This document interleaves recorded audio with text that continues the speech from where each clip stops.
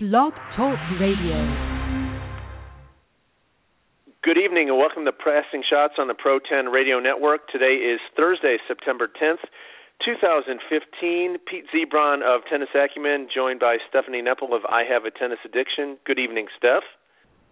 Hey, Pete. I can't believe that we're having our show as scheduled instead of watching the women's semifinals. We're at a incredible. So.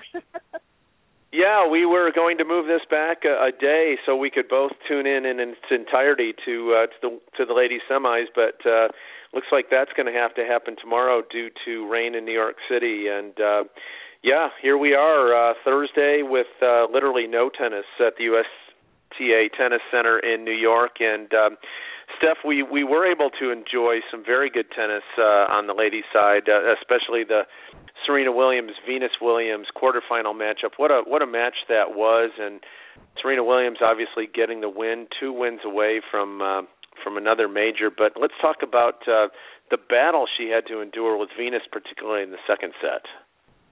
It was one of those matches, of course. I mean, if we step back, this is a match that we knew was possible. This, the second slam in a row that we saw it coming, and in Melbourne they could have played as well. Venus had third set lead on Keys. We could have had them playing the semifinal. Really a bummer. Venus is looking really good. She kind of had a bit of a dip after starting the year really strong, and so she took out Bencic very convincingly in the fourth round. Really thought that was going to be a difficult match. In the third round, but yeah, Serena Venus is where all the attention was, and I mean, what an occasion. A lot of times I feel like when you watch, get prepared for live coverage of a match, especially a women's match, oftentimes they'll talk about a men's match from the day before. And, I find it really annoying. And, of course, in this instance, the match was delayed a bit because Cilic and Tsonga played such a long 5-setter, and so the night session was actually pushed back a good hour or so.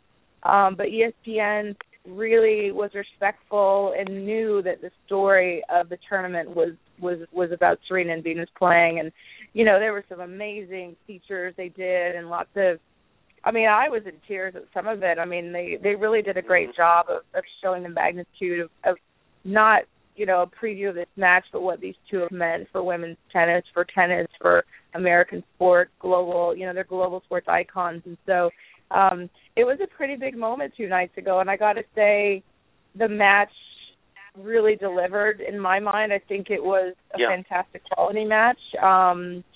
But yeah, it certainly ended with probably not a lot of happiness on either side of the court, even though Venus was smiling a lot at the net. But I thought it was a fantastic match. I think it well deserves the attention that it's received. I agree, and there were points of that match, Steph, consecutive points, where it was like Rock'em Sock'em Robots. There was some very heavy hitting going on, and Venus Williams, great U.S. Open for her. This is the furthest she's gone since 2010, and she's had some nice results this year, and especially here in New York. Obviously, you and I did not get a chance to see her in Cincinnati, and as you mentioned, as you alluded to, Steph, kind of a shame that this matchup had to happen so early in the tournament. It was a quarterfinal match, but Venus Williams showing some very good form in New York, playing exceptionally well. Obviously, took the second set from Serena 6-1. That's how well Venus Williams has played the last couple weeks in New York, and unfortunately for her, it had to come to an end against sister Serena. But Venus played an exceptional tournament, in my opinion. Yeah, like I said, the Bencic match really expected. I kind of fully expected Bencic to win that. I thought, she looked a lot better this summer, but it was a straight set 6-3, 6-4 win for Venus. And obviously, once Venus got to the quarters, she did get fourth round, she did get a qualifier. Qualifier in Annette Kontaveit, which I'm sure I'm saying her name wrong. I did hear it pronounced and I got to remember that. But yeah, Venus, got through 6-2, 6-1, and it was interesting because the fourth round match Serena played against Madison Keys, that was one that everyone was expecting to be really difficult as well, and she handled Madison 6-3, 6-3. So, both Venus and Serena really put quick, got quick wins over, Bencic and Keys, who are two of the most talented youngsters we have on the tour. So, when they took the court, I mean, I swear the first 5 games in particular was some of the best tennis I've seen in such a long time. Such power. Venus's serve, her forehand was, I mean, I was asking, I really think we need to do more in learning, the ground stroke speed. I mean, we get it every once in a while, but I really think that we should be shown that graphic a lot more because, everyone talks about Madison Keys having, stronger ground strokes and quicker strokes compared to even some of the men. But, I mean, Venus was just cracking the ball, and it was just incredible, at least first 5 games. And, I mean, it ended up being a 6-2 set in Serena's favor, but it didn't feel like it was one-sided at all. It really was a point here or there. Right. But, yeah, I mean, you mentioned before, Serena dropped the second set. It was strange because Serena couldn't – I mean, the stats in that first set for both were both double-digit winners, single-digit errors. I think that's definitely on Serena's side. I think she only had 2 errors. I mean, it was just incredible quality. And all of a sudden, Serena just kind of dipped a little bit, and Venus really took advantage in that second set. But the third set was kind of, I think, a little bit more of what we've seen this year with Serena, where she might drop a set in that third, kind of coast with it. And I think she went up. I mean, she got the break pretty early, and it never seemed in doubt once. I mean, I didn't think she would lose at any stage, even that second set, because you could see, I think when she got broken the first time at double fault, it barely even hit the net. It was terrible. So, it's interesting to watch that and think, okay, instead of playing tonight like she's supposed to be against Roberta Vinci, Serena gets another day off. And someone tweeted me, I have a group of lovely people that I email about stuff, and someone said they hope that 2 days break by Serena wasn't too much to knock her back into first week form, because she does play herself into form in the slam. And hopefully an extra day isn't going to, make much of a difference. But I have to say that the Serena Venus match lived up to every expectation. We never know if it's the last one we're going to see. We have seen more in the last 2 years than we've seen probably in the last 5, mostly because they were out and with injuries. But, this is the second time they played this year. They played Montreal last year, Charleston the year before. But every time you just never know if you're going to see it again. And so, there's so many tributes. There's so many pictures resurfacing and stories. And I've noticed, I feel like Richard and Oracene are getting a lot more credit at this stage with everything going on. It's hard to ignore Patrick Mouratoglou and his, he likes the spotlight. Richard, for better for worse, used to kind of enjoy the spotlight. Oracene, not really, but I feel like we're hearing more and getting a lot more tribute to how amazing they are as parents and coaches, which I think is really necessary because they deserve so much credit. I completely agree. What Richard and Oracene have done is remarkable. Really is. That's all I can say. It's amazing. It's unbelievable in a sense, but yet here we are living it right here and now. And Steph, I want to go back to the very last game of that match. Serena getting a little emotional. She ended the match with an ace, but you could tell the last 2 or 3 points were very overwhelming for her. Her facial expressions were, she was not able to enjoy it. It was a little stressful for her, and she knew Venus was playing very well and a big mountain for her to climb and overcome. She did it obviously with an ace, but couple of things you can tell how much it meant to her, but also how much was on the line there. For sure. I mean, Serena's never going to be as expressive against Venus as she is with other players. You see her being more subdued, but definitely, she let a little bit more out towards the end, but she's not screaming, come on, and everything. I mean, she obviously treats it a little bit differently. As much as she'll say she tries, to forget about who she's playing. I mean, that's just not, Serena says a lot of things that you just take at face value. Sometimes she just says what she feels like saying, not necessarily the truth, but, definitely the I think, a sense of relief. And I was reading, Lindsay Gibbs is a good friend and a wonderful writer. I was reading something on the changeover, and she basically talked about the smile on Venus's face, kind of like saying to Serena, it's okay, it's okay that you've won this, almost kind of giving her permission to exhale because, as many times as we've seen, it's the 27th time they've played. I mean, fans, the same discussions come up every time about, how awkward it is. And, I mean, even Oracene didn't even go on site. Serena and Venus's sisters, Isha and Lynn, were on site, but they didn't sit in the stadium to watch. I mean, for them, I read something as well about this on ESPNW, how it's harder on the family than it really is probably on Venus and Serena themselves because they're in an awful position of, not knowing how to do it. I mean, you can't just sit there and try and cheer for both. I mean, it's very awkward, and a lot of fans of both sisters sort of feel that way as well. But, I feel like a lot of the hardcore Serena fans who love Venus are just like, well, Venus, I'm sorry, but this time is not okay. Maybe next year, with history on the line. But yeah, I think that it's great to see Venus in such good form. I think sometimes, she's just been kind of sketchy, a little, really inconsistent. But I think she reminded us that at age 35, she's still an incredibly tough opponent. And, I think that's a nice reminder for people that keep talking about how she should retire by now because she's tarnishing her legacy, which I call BS on. I think that is just not the case at all. She still can beat just about anyone out there. And, easily, things that had been slightly different in the third set, could be talking about her being in the semifinal. I mean, I want another slam run for her. Unfortunately, I just couldn't allow it to happen at this one. No, I agree.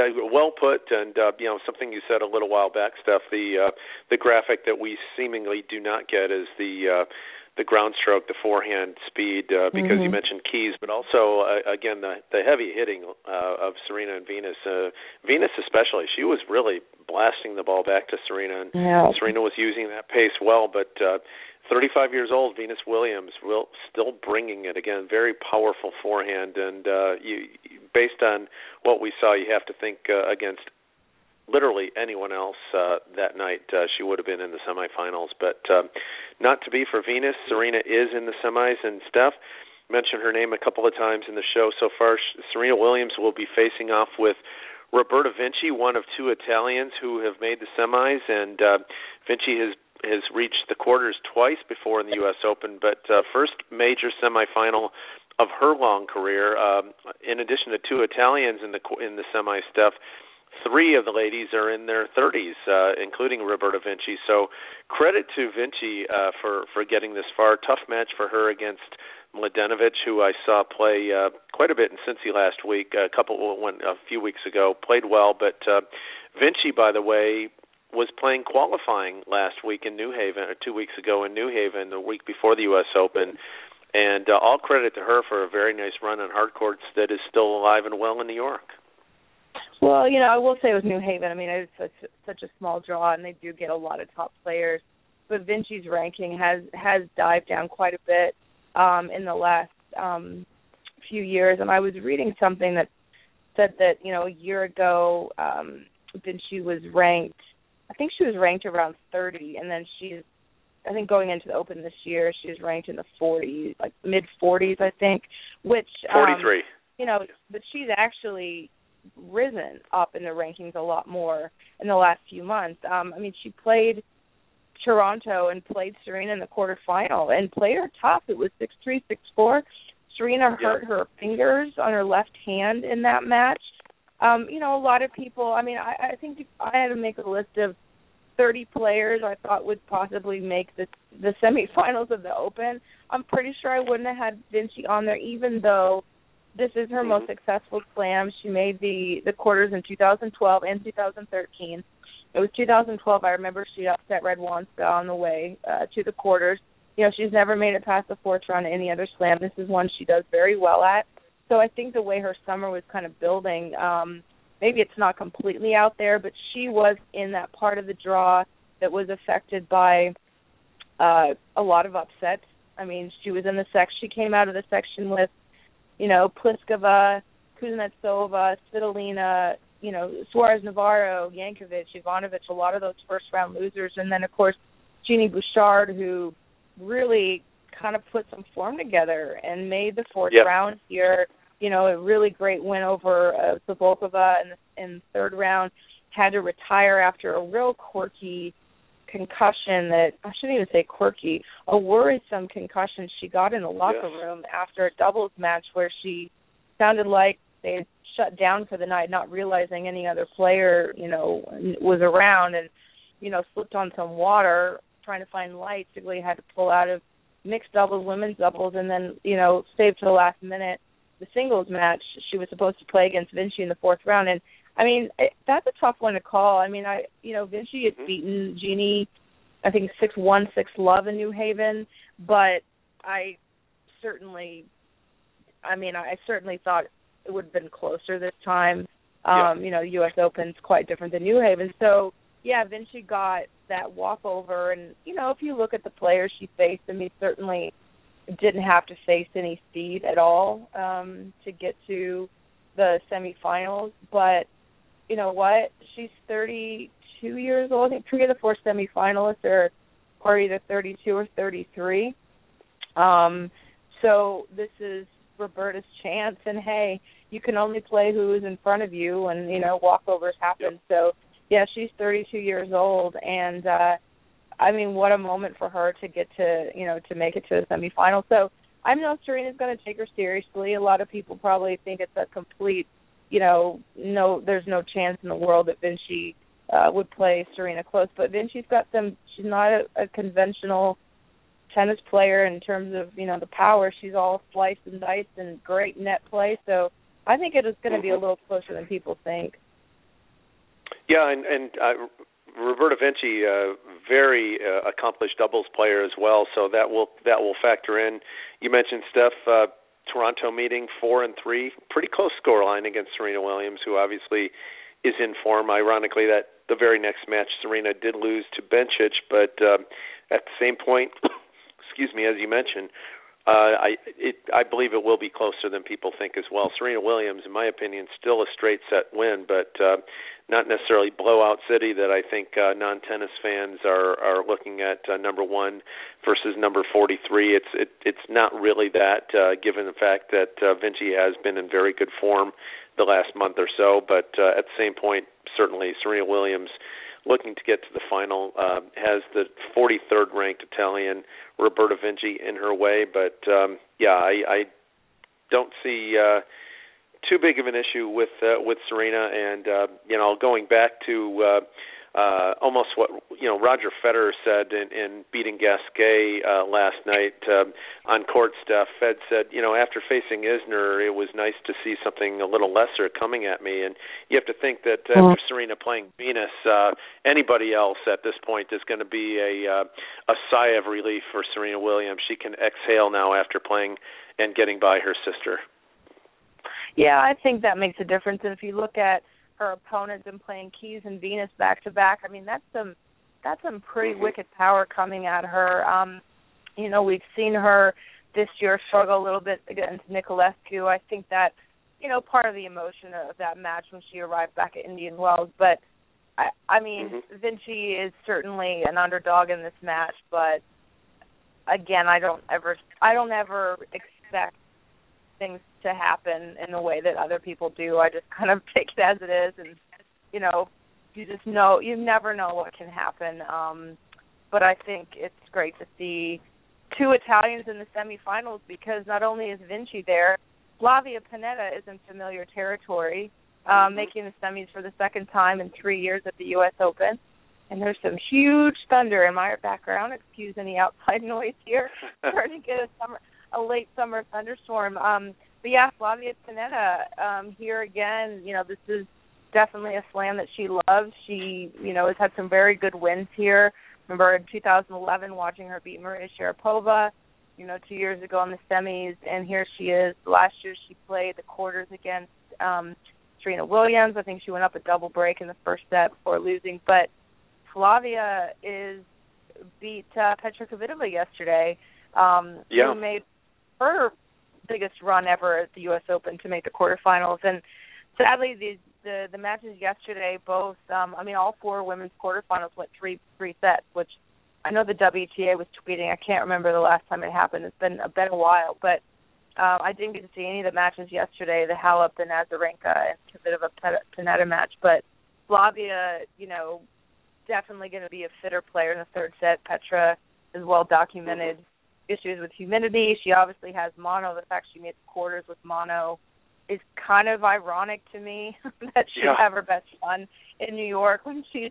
I think though, it's probably just went. I don't even, just zero expectations on herself and maybe just kind of swung a lot freer. But yeah. So where do you want to dive into here? We've got Halep and Pennetta, the other semifinal. Yeah. Well. As you mentioned, all credit to Flavia Pennetta, second semifinal in 3 years, Steph, and as you mentioned, last year losing to Serena. So another Italian in their 30s, who's, again, another very accomplished doubles player. Very nice wins, Steph, against against Kvitova. And the round before beat another former U.S. Open champion in Sam Stosur. So Flavia Pennetta playing very well. Steph, she's got Simona Halep. I didn't, unfortunately, not get a chance to see the Halep-Victoria Azarenka match either. Nice win for Simona Halep there, and yet another player who is making headway in the U.S. Open. Her very best result, Steph. And in 5 previous attempts at the U.S. Open, Simona Halep was not able to get out of the round of 16, and here she is in the semifinals. After a disastrous clay and grass court season, Steph made both the finals in Toronto and Cincinnati. Simona Halep playing very well and backing that up again with a spectacular win against Azarenka. So, let's Halep on this show quite a bit. Let's dissect this Halep-Pennetta semifinal. Again, it's one that I don't think a lot of people expected. Victoria Azarenka was in a lot of people's brackets sitting here in the semifinals. She got close, but Halep knocked her out. And again, Pennetta, I don't believe, you mentioned 30 people or so in the semifinals. Vinci wouldn't have been one for you. Pennetta, maybe on the fence for me as far as that. She's got a seed in the 20s, but here she is again. So let's first of all talk about the matchup, Halep and Pennetta. How do you see this one? Well, for starters, they've actually played 4 times. Pennetta leads the head-to-head 3-1. They actually did play the U.S. Open 2 years ago, round of 16. Flavia won that 6-2, 7-6. At the time, Halep, hang on. It's got ranking on here, but I'm not sure I trust it. It says 80. One of them was 83, the other was 19, but Halep wouldn't have been ranked 83 till 2 years ago, was she? No. Anyway, I don't know. I've got a WTA head-to-head, so I'm trying to look at it in terms of ranking and seeding. But, yeah, Flavia, the 2 played in Miami this year in the round of 16. That was a 6-3, 7-5 victory for Halep. That was the first time she'd beaten Flavia. I don't know. I think it's interesting because I think had the match been today, I definitely would have given a pretty firm edge to Flavia just because Simona, I don't know, I feel like Simona is kind of like a Kei Nishikori where I feel like she's just always got some injury that we're talking about. Mm-hmm.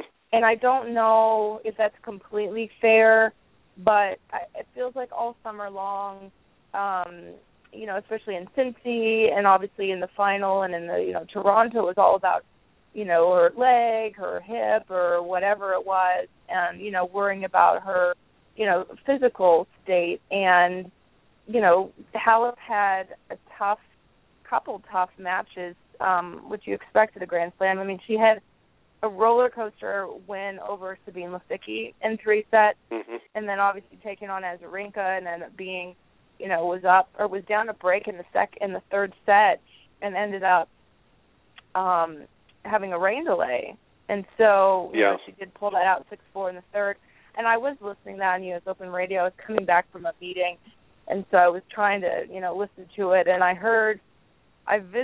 pretty clearly heard Simona scream when she won it, and I've seen the photos of it.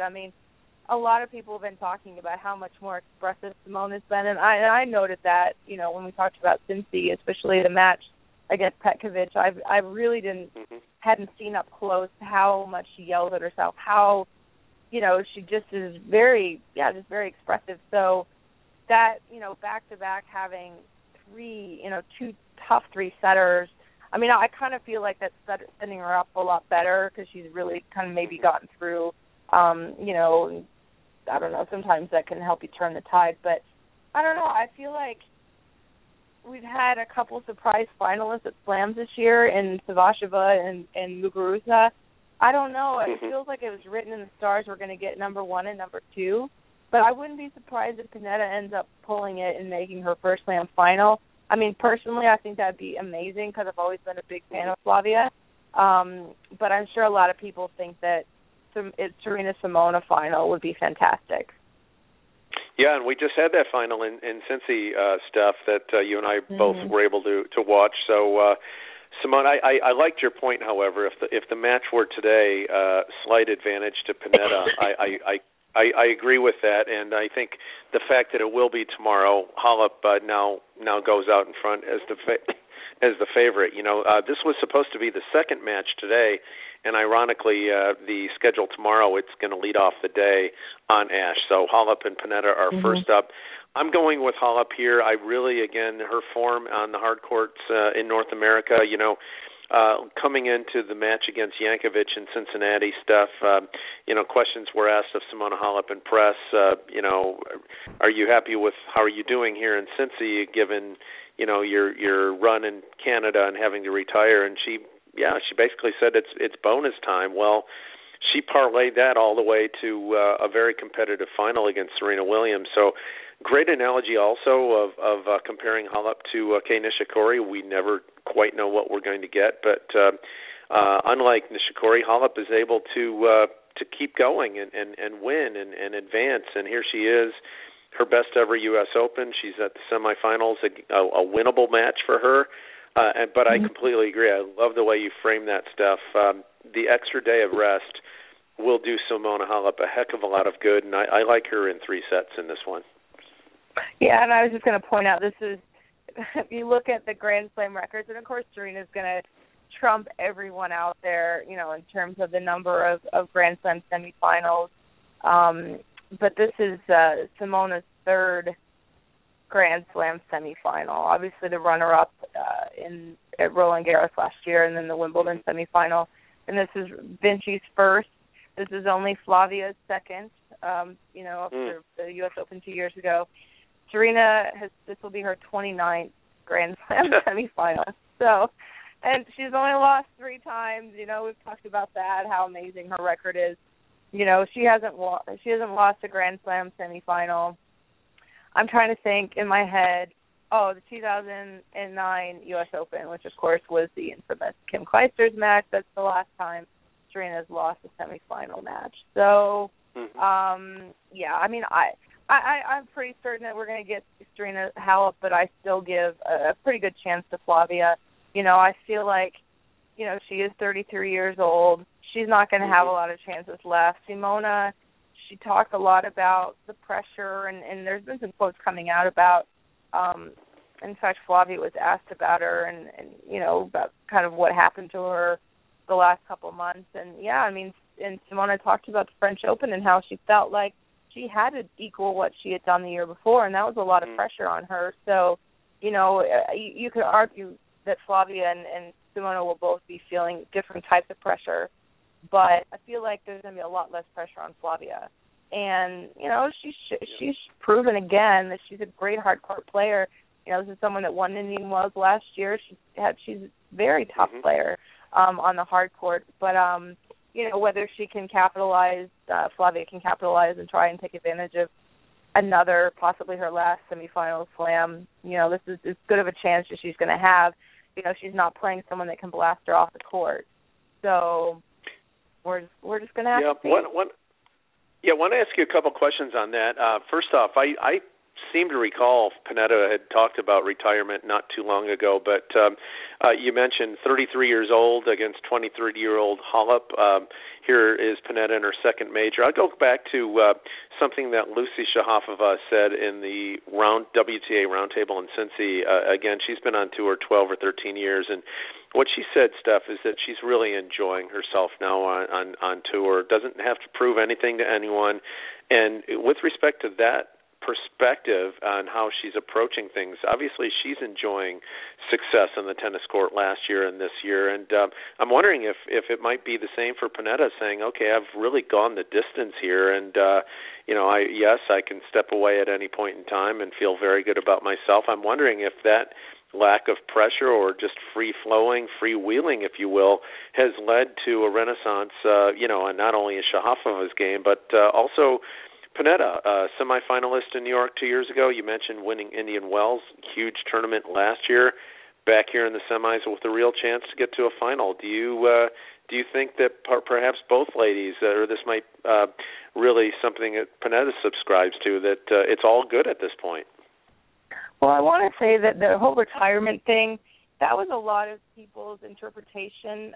When Slavia beat Maria this year in Indian Wells, she was crying on the court, I think after, I can't remember if it was after the first or second set. And there was all this conversation on Twitter and amongst, tennis people that, because she had her biggest win ever the year before in Indian Wells, obviously a tournament she loves, that possibly she was going to be retiring soon. And that was a lot of just speculation. And, just any player that gets to that stage in their career gets asked about it. But I think it was about a year or so ago, maybe 2 years ago, that Flavia talked about it a little bit, how, she kind of thought she was going to see how things went. I'm pretty sure that was towards the end of 2013.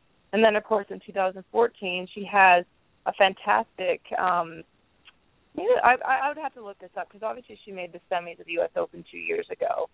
But she did have a great run in Indian Wells and winning that last year. So, I don't know. I feel like, we keep aging these athletes more than they age themselves. And I don't remember if it was Venus. I think it was Venus that said once, I don't know what it is about tennis that we're always trying to push our players out the door. Yeah. And it's really true. Why do we have to obsess about their age? Age is it is a number. Do we learn nothing from Andre Agassi, who was, making his last Grand Slam final at 35, and he was, still number one at, 33 or something? It's just not the same game anymore. And so, I get perturbed when I have to hear people tell me that Venus or, even Federer. It's like, well, yeah, Federer hasn't won a slam in over 3 years. But are you telling me he's tarnishing his legacy because he's losing a few more matches than he used to? Like, I don't understand that perspective on it. Right. The same with Venus. But if you look at Schiavone, you look at Lee Na, you look at, a Vinci and Panetta, here we are, 32, 33-year-olds. And Flavia said something impressed yesterday that, well, in life we're not old, but, you guys right. are basically telling us that we're old, but we don't feel old. Look at Venus Williams cover court at 35 and tell me she's old? No, she's right. not. We are just old-minded people if we think that, that age is going to tell us when somebody should leave the game. So, yeah, that's my little rant about that. But, I feel like Flavia is just doing, I don't know that she's doing this extra motivated thinking that maybe she's going to retire in a year. I don't know, but I just think she's not going to feel the pressure because she's not the top two player. She's not someone who's been in this stage very often, and I feel like she's going to have a bit of a looser brain because of that. Yeah, well, three of the semifinalists, Steph, are approaching their mid-30s. That says a lot. And, there's Hollop at age 23, but, again, one of those players approaching their mid-30s, Serena Williams, defeated a person in their mid-30s, Venus Williams at 35. So, I agree. A great point by Panetta that, we're not young when we step off the tennis court in life, but I agree. I remember when Pete Sampras near the end of his career before he won the U.S. Open and did retire, Steph. People wanted him to, were hounding him to retire, and then when he did retire, people were asking the same people, when are you coming back? It's like, okay, yeah, what really is this? And so we should really be appreciating all these players and what they're doing, how they're performing. They're playing some of their best tennis right now at the age that they are right now. So I agree. There's no need for any of these folks to retire. They can do that at when they feel like they're ready to step aside and do something else in life. And Steph, before we step aside from the semifinals and take a look at what happened in some of the quarters and round of 16, some new names breaking through, if you will. Anything else that you want to talk about in the semis before we take a look at some of the earlier action in week 2? I did want to say that, I suppose this kind of ties in the quarterfinals, but we talked a little bit about Petra having her best result in some time. It was actually the first time since 2012 that she'd made a non-Wimbledon Slam quarterfinal. To give a little bit of context, she's someone who, perennial top tenor, kind of jumped down the rankings. I think a lot of people always regard her as top 5, but, outside of Wimbledon at the Slams, she just has not put together many wins. And so, the first time in 3 years that she'd actually gotten to a quarterfinal in another Slam, I thought was, again, I just find it really funny that of all the circumstances for her to kind of, really do well, it was here. And it did sound like things kind of, finally caught up with her. She did have a tough win over Joe Konta, Brit in the fourth round, who, I said I don't know a lot about Konta. I know she had a lot of wins on the ITF, kind of had a little bit of a winning streak coming in, but, the last Brit standing, really, I think she was in the draw longer than Murray, or did they lose the same day? I forget. But, yeah, Petra hadn't actually dropped a set getting to the quarterfinal and had won the first set against Panetta and really lost, the second set to Panetta 6-4. So, we'll see what that means for Petra. Certainly, if she really, I think she said she was going to go and, see her doctor and get evaluated again and then decide whether or not she's going to go play in Beijing. Obviously, she should qualify for Singapore. She normally is, that's one of her favorite parts of the year, of course, is that indoor time of year. And so I guess it'll be interesting to see how hungry she is to kind of push through Asia if she doesn't feel great, or if she'll really kind of save a little bit of that to try and do well in Singapore, because she hasn't qualified yet, but they did announce that Maria has qualified and Petra is next in the list, so I'm sure she will qualify. But I just want to throw that in there. No, that great point. It really does share context stuff. The fact that Kvitova first major quarter outside of Wimbledon since 12, and this is a two-time major champion, both at Wimbledon, of course, but someone of this caliber. Sitting at number 2 for quite a bit of this year, and yet outside of Wimbledon, not being able to really perform as her ranking states at the other 3, and maybe the French is a little bit out, but certainly Australia and U.S.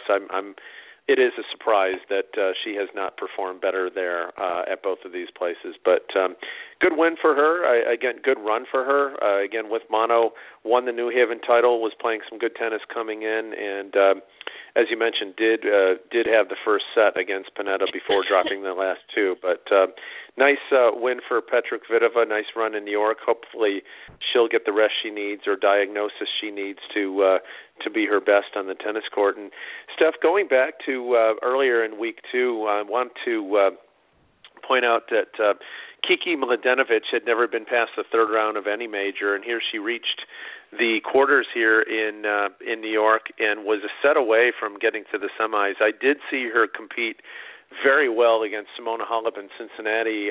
Unfortunately for her, she had to call the trainer very late in the third set and really was immobile the last couple of games, where Halep was able to serve that out to win a 7-5 third set to advance. But really impressed with Mladenovic and what she's been able to accomplish in New York. And big win for her over Makarova, and then again a setup on Vinci before dropping. But I know you had a chance, I believe, to see some of Mladenovic in Cincy, and want to hear you chime in a little bit on what she was able to do in New York. Yeah, I only remember seeing a little bit of. I can't even remember what match it was in Cincy. I really didn't see a lot. I think I saw the end of the Hanchkova match where they were dressed like twins, and Kiki stole my photo and stole my photo on Instagram, but that's fine. You know, I definitely, and I kind of generically say sometimes she's someone that weaves things up, and certainly has had some good runs in doubles, but, you know, she's your kind of, to me, basic power player. You know, I know that she's good at the net. She does, you know, is playing a lot of singles, but, you know, she's tall. She's got the power. I think she's just getting a little bit more consistency. Obviously, you had a real tough match against Halep and Cincy. Could have easily won that. It's nice to see her. I mean, I think she's a fun player. I think she's got a great personality. She's obviously French, so she's kind of got, you know, that whole French brain kind of, you know, French flair on the court. But, yeah, I mean, she, you know, in the Makarova match, didn't see that. I wasn't really surprised given that, you know, Katerina has been struggling with injuries. But, yeah, I mean, for Kiki to get through to a quarterfinal, I mean, it's about time. I think that she should be ranked higher than she is. I mean, right now she's going to be moving up inside the top 30. I'm not sure if she's ever been that high. Right, you know, going into the Open was ranked 40. And, you know, she plays a lot. I mean, I'm looking right now, it's 28 tournaments. I mean, she plays a lot. You know, maybe, you know, if she kind of gets a little bit higher rank now, if she's going to be in kind of seeding position, maybe she'll kind of pick and choose a little bit better. But, yeah, I mean, projection I'm saying she should be ranked about 28 after the U.S. Open. So, you know, great for her. But from what I saw, I mean, I know she called the trainer a couple times against Vinci. I had people saying they didn't see any problems when she called him earlier in the match, so I don't know. You know, we always have the gamesmanship discussion, but I thought that was a pretty winnable match for Kiki, given, I suppose, I just thought she would probably get through that. I didn't expect Vinci to get through to the semifinals. But, you know, very close match. So, you know, we'll see if she can kind of do anything more, you know, the next couple of months. Because, you know, it's some good momentum for her. I mean, she's kind of been building to that this summer. Obviously, you know, good win at the French this year. I mean, she loves the crowd. She seems very personable, gets along with a lot of people on the tour, you know. So I feel like she's someone that we've kind of want to get to know a little bit better, and it's nice to see her, you know, hanging around the tournament a little bit longer. Yeah, good call there. I agree. I thought she competed well against Simona Halep when I saw her in Cincy, but again, interesting stuff. She called for the trainer, was taped up, couldn't move, but yet later that day actually did play a doubles match, so that was a little puzzling to me, but she really was not able to move at all in that match against Halep and Cincy. And you know, one of the people that Halep beat here in New York, Steph, Victoria Azarenka, who had a very nice win over Angelique Kerber in the third round, and some people had Vika, you know, going all the way to the final to play Serena Williams, but not to be. Tough 3-set match against Simona Halep, who got through that. But we've talked about Vika quite a bit on this show, and you know, hasn't really played as well as I think both of us have thought or expected. And want to get your thoughts on Vika going out to Simona Halep in 3 here in New York. Well, that was a match that really screamed intrigue, I suppose, because I hadn't played in a couple of years. You know, this is Vika, loves U.S. Open, you know, 2-time finalist. But she's had 3, sorry, I am sick, so I'm going to say that my brain is a little laggy today, but All of Vika's losses this year were in 3 sets at the Slam. You know, every match is different. Obviously, she lost to Sabokova in the first round, or the fourth round in Australia, and of course, that was an incredible match. That, for many, is probably a top 10 match this year for best matches. I mean, it was just incredibly good quality. We know what happened in both Roland Garros and Wimbledon against Serena, you know, losing or winning the first set and then losing in 3. But against Halep, you know, she kind of like Halep played great in that first set, and Vika kind of was able to pull it out. But, you know, she lost that lead in the third. I don't know. I mean, I for one, picked her to make the final. When I did my picks, I kind of thought that it was going to be her time, and on turf she really does well on. But Halep's not easy, and Halep on the hard court's been very successful. But for me, it was another kind of tight 3-set loss for Vika. It's going to hurt. You know, whether she was completely recovered from her Cincy injuries, I don't know. And she had some weird reaction to her clothing. She got some blisters, which does happen, but, you know, she basically looked like she was going out for war. She had, you know, the taping on both of her arms. And, I still stand by. I don't think her kit was very flattering. I think it exposed the fact she just does not look in fighting form. And it's hard. Sometimes it's taboo to talk about players' weight, especially in the women's side. But, you know, she was wearing really tight clothing, and she just didn't look very fit. And I'm hoping that, you know, I don't know if she's going to qualify for Singapore. I don't think it's completely out of the question because it really is pretty, you know, there's lots of potential depending on what's going to be happening in Asia. But I still don't see her as consistent enough to be considered like a top 10 player. And you know, we talk about the rankings again. She is still going to be ranked around 21 after the U.S. Open. I mean, she made the quarters last year and lost to Makarova, I think.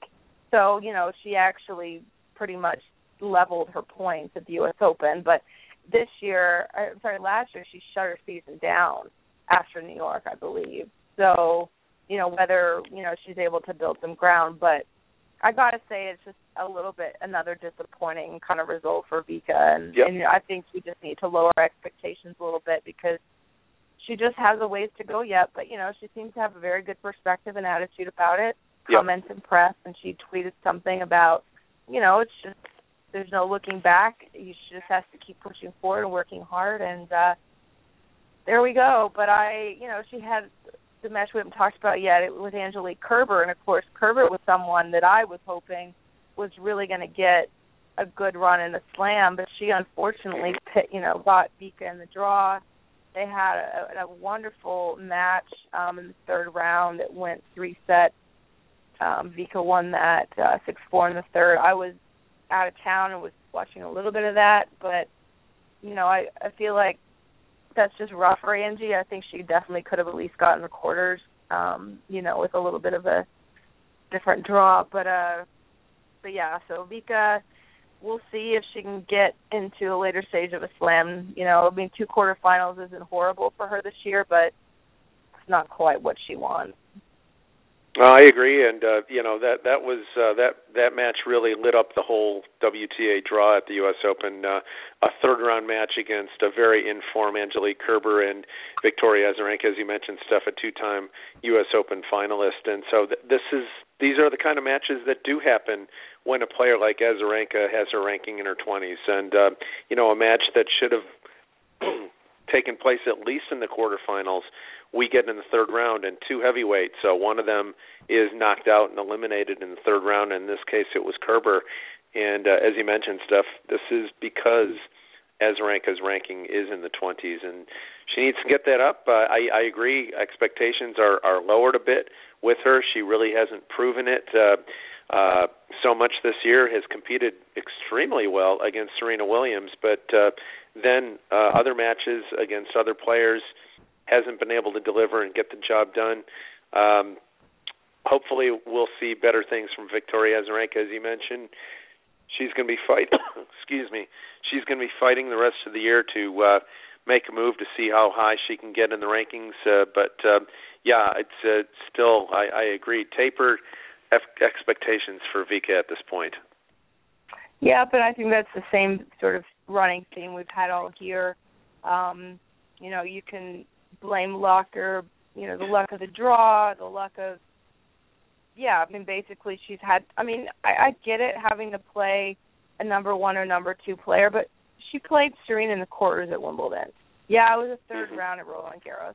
She's drawn, Serena earlier in Madrid. She's had Wozniacki a lot, which really honestly hasn't been a problem for her. But, at some stage you have to quit saying, oh, well, it's really unlucky they're drawing these players. I'm like, no, it's not luck anymore. You're still ranked around 20 in the world. You're going to get a top player earlier than you're used to. But, for me, it's just something about her, she's being really injury prone right now. But that's unlucky. But is that really luck? If it's training related, I don't know. I think she had, those big injuries under Sam Sumik. We just saw Jeannie having lots of injuries working under him. Maybe that was part of an issue. Maybe she's being pushed too hard, not, doing the right things. But one thing I did want to mention about Vika's match with Halep that came out yesterday was Vika saying that she was surprised at the pace of Simona's ball. And I know our friend Renee Denfeld tweeted, "You've got to be kidding me," basically. He said, how can you have Wim Fissette as your coach and not know something about Simona Halep? That sounds ridiculous. So I don't, it made it seem like she just was taken aback a little bit at the pace of Simona's shots, which I just found interesting, to say the least. Yeah. Because you couldn't ask for someone with more inside information on your opponent's game than that. But what can you do? Maybe seeing was believing, and because maybe she hadn't played her in a couple of years, she's really maybe just didn't realize, what it would feel like, and said it took a little bit of time to adjust. So, well, I will say this stuff. Something I learned from the ATP show I do on Monday nights with Jared Pine is that the courts, particularly on Ash, have been speeding up throughout the tournament. The new structure of the roof and whatnot, but the court itself, from what I've been gathering, it has been speeding up. So perhaps that little element is something that, Azarenka is found unexpectedly. The fact that the court itself is faster, but she would have figured that out after a couple of games. But still, just wanted to throw that in there that the conditions, particularly the speed of the court, has been increasing throughout the tournament. Yeah, that's a good point to make. Some players say they really never know, like Serena, I should say, always says she just never notices if the play, if it's faster, if it's, slower or whatever. And there's been lots of people that believe in general the game has been slowed down. But yeah, it does make a difference. And, of course, the weather's been really good at the Open until, of course, when it comes crunch time. And I did want to talk about that a little bit. I acknowledge that in a lot of tournaments around the world, it's not practical that people are going to be able to come out during the day and watch tennis. Maybe they want to, but they only have so many vacation days. And I'm talking more in the U.S. because overseas, please, people have so much more time off than we get in this country. But, today they knew the forecast was bad, and there was discussion about, I even saw a tweet, and I feel like it was from someone in the know, saying, they're talking about whether to move them forward, because the women's semifinals were both tonight, a night session. And, of course, what happens? They get through the day session, not completely. There were some doubles, college invitationals going on, the mixed doubles, or not mixed, sorry, the men's doubles, both semifinals were played. But then the matches that, I'm sorry, kind of are more important and have a lot more at stake, they didn't get in because they were night session. They delayed. They announced it at like 3 o'clock in the afternoon. I think in my time zone that it was going to be pushed till tomorrow. So it's not okay to have a day session on a Thursday, but when rain affects you, throw it on a day session on a Friday. I don't understand the USTA's decision-making when it comes to these stages of the tournament. Yes, luck comes into it with weather, but isn't it better to have the semifinals in a day session and then have a bit of a buffer in case it does rain? because this is just ridiculous that now tomorrow all 4 semifinals are on. They're starting play at 11 o'clock, which I'm sorry, that's really early for a semifinal. 11 o'clock, they even struggle, earlier rounds to get people in the stadium by 11 o'clock. And then, of course, the shadows apparently at noon on Ash are kind of difficult. I remember Panetta has been quoted by saying that. But, yeah, so basically, Flavia and Halep first, and then Serena's after that, and then the men apparently not before 5 o'clock. So I'm just kind of baffled by that. I would have thought that if anything, they would have tried to pull it out, because basically at about 6 p.m. Eastern time, that's when play time they got suspended. They could have had those matches on from 1 o'clock and got those semifinals played. Instead, you're going to have semis and the final back-to-back. That's exactly what they were trying not to do. And here we are again, because remember, last year the women's final was Sunday, the men on Monday. This is the first year in several years that it's like this, and I'm just kind of annoyed by it all. And I understand there's a lot of things at stake. There's TV, there's the players, they obviously have, ticketing policies they have to worry about. But, I mean, don't you agree that it probably would have been better to have a day session for the women's semis? Agree. This is about the players. The players make it all happen, and I'm hoping, Steph, given our new schedule, if you will, no matter whom is in the final, I hope it's a good caliber final at this point in time. Yes, the ladies play every day in regular tournaments throughout the year, but there's a lot going on here right now, and two matches back to back, back-to-back days, a semifinal and a final. Yes, that happens in other tournaments, but this is a major. This doesn't happen at all the other majors, and it's only happening here because of what we experienced in New York today with rain. I agree, and for the sake of everyone, especially the finalists, I hope it's a good caliber final and that they're well rested given the scenario that they have to cope with now. Yeah, I mean, if you remember in 2011 when Serena had her semifinal that year, and I can't remember now who she played, but I remember it was a really late finish, and I remember that it was like, I think it was 2:30 by the time she got to bed, or, had left because I remember in the Venus and Serena movie, they have cameras, and of course 2011 was the year they recorded everything, and they interviewed Sasha Bayan, and he talked about how late she got to bed, and, she was so flat in that match against Dozer, and I mean, yeah, Dozer played great, but there's a scene where, we can't see Venus and Serena, but we hear Serena talking about how tired she felt.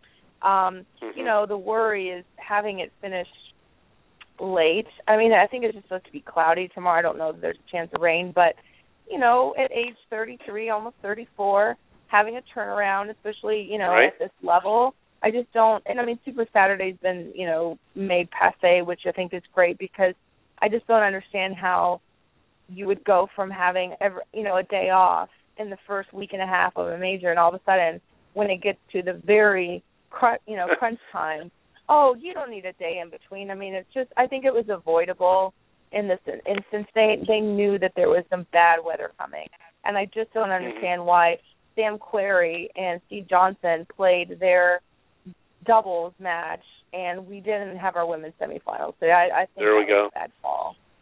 But, I don't work for the USGA, but if I did, I certainly wouldn't have. I would have never, in any circumstance, had a men's Grand Slam final at Monday at 5 o'clock. Because that it just goes along with, thinking about trying to get fans to come, and 5 o'clock start time during the week. I mean, come on. But anyway. Yeah, well, you make a great point about a semifinal starting at 11, Steph, because those shadows, like you mentioned about noontime, are difficult. They're terribly difficult for the players, serving in shade and receiving in sun, and the ball going through all these different light changes, and it does not play well on television either. It's very difficult to watch a match for that 20, 30, 40 minutes from about 11:45 until about 12:30. I couldn't imagine trying to play a match, let alone a semifinal, in those conditions, and yet these are what Simona Halep and Flavia Pennetta will have to encounter tomorrow. Yep, I suppose it's just one of the things anything can happen. But, the roof has definitely created, it's going to be great when it's done, but it's definitely created some interesting shadows this year. And by interesting, I mean crappy because, you got 3/4 of the court is dark and then the other court is too bright. So even watching on, a big HD TV, I was really struggling. It doesn't look good, but I guess it's just part of the process of getting a roof on, but we will persevere. Yep, Steph, we have the possibility of number 1 and number 2 in the final. Number 1, Serena Williams. I think both of us have her not only penciled in there to reach the final, but also to win. But want to talk about the other semi between Halep and Panetta. I'm actually going with Simona Halep in 3 here, where I will have the number 1 and number 2 players playing yet again. This is a rematch of the Cincy final, but I do have Halep over Panetta in 3. How about yourself? Well, I said earlier that I feel like Simone is going to win, but I give Flavia a big chance. So that was my pick. Yep. So we've got number 1, number 2, Serena Williams, Simona Halep. I think we're both going with Serena here. 2 or 3 sets. I can't pick that without knowing who it is, but I would hope it's 2 sets. And I'm just going to say that I was looking up. I always said if Serena made the final, I was going to fly to New York for the final. I've been in New York for the last 2 women's finals. I've watched Serena win number 17 and number 18.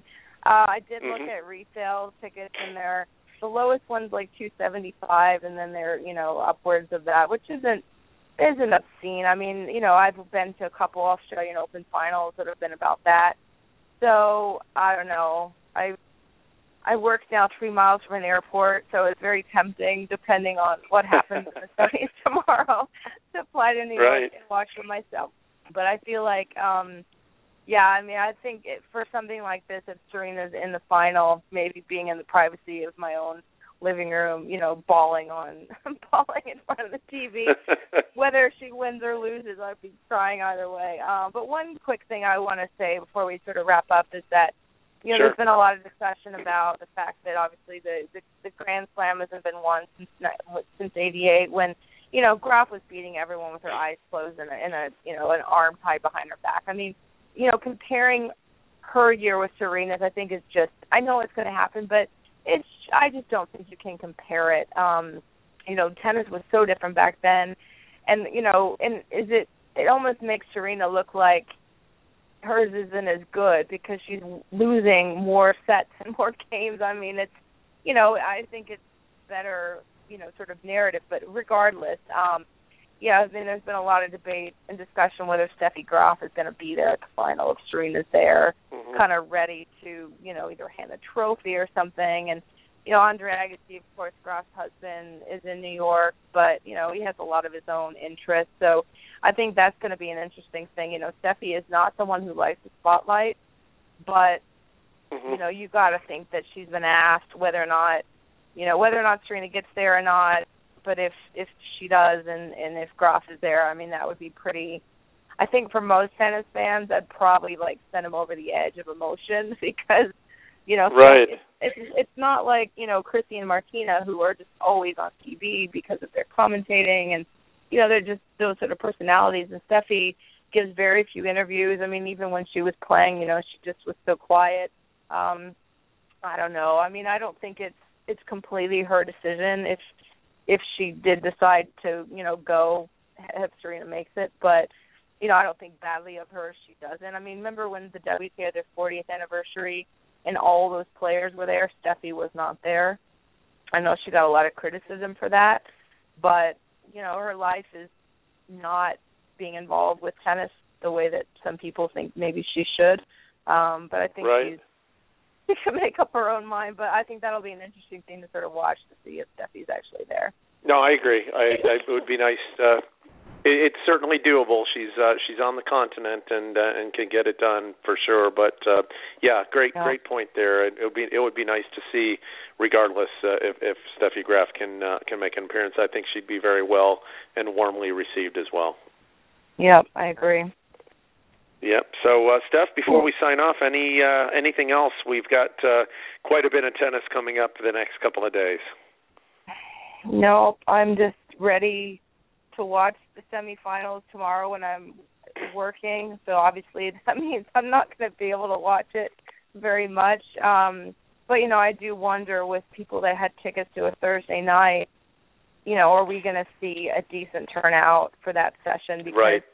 Not everyone is going to be able to magically get the day off to go there. Mm-hmm. So, that's going to be interesting. I do hope that, and I suppose if, there's not like 4 huge names in the semis either, maybe people won't make as much of an effort, but I don't really know enough about like the policy there with, if they're given an alternative, if they get their money back or not, there's all sorts of issues like that. So, yeah, I'm hopeful that just the matches are going to get done and there's a decent crowd there for both of them. No, I agree. I will have to catch those on a delay factor as well, given the work schedule. But, Steph, wish you very well. I wish you get well as well with respect to a little cold there, and enjoy the tennis not only tomorrow but all weekend long. And so on behalf of Stephanie Neppel, this is Pete Zebron saying good night, and certainly enjoy the ladies' semifinals tomorrow and hopefully the final on Saturday, weather permitting. Good night.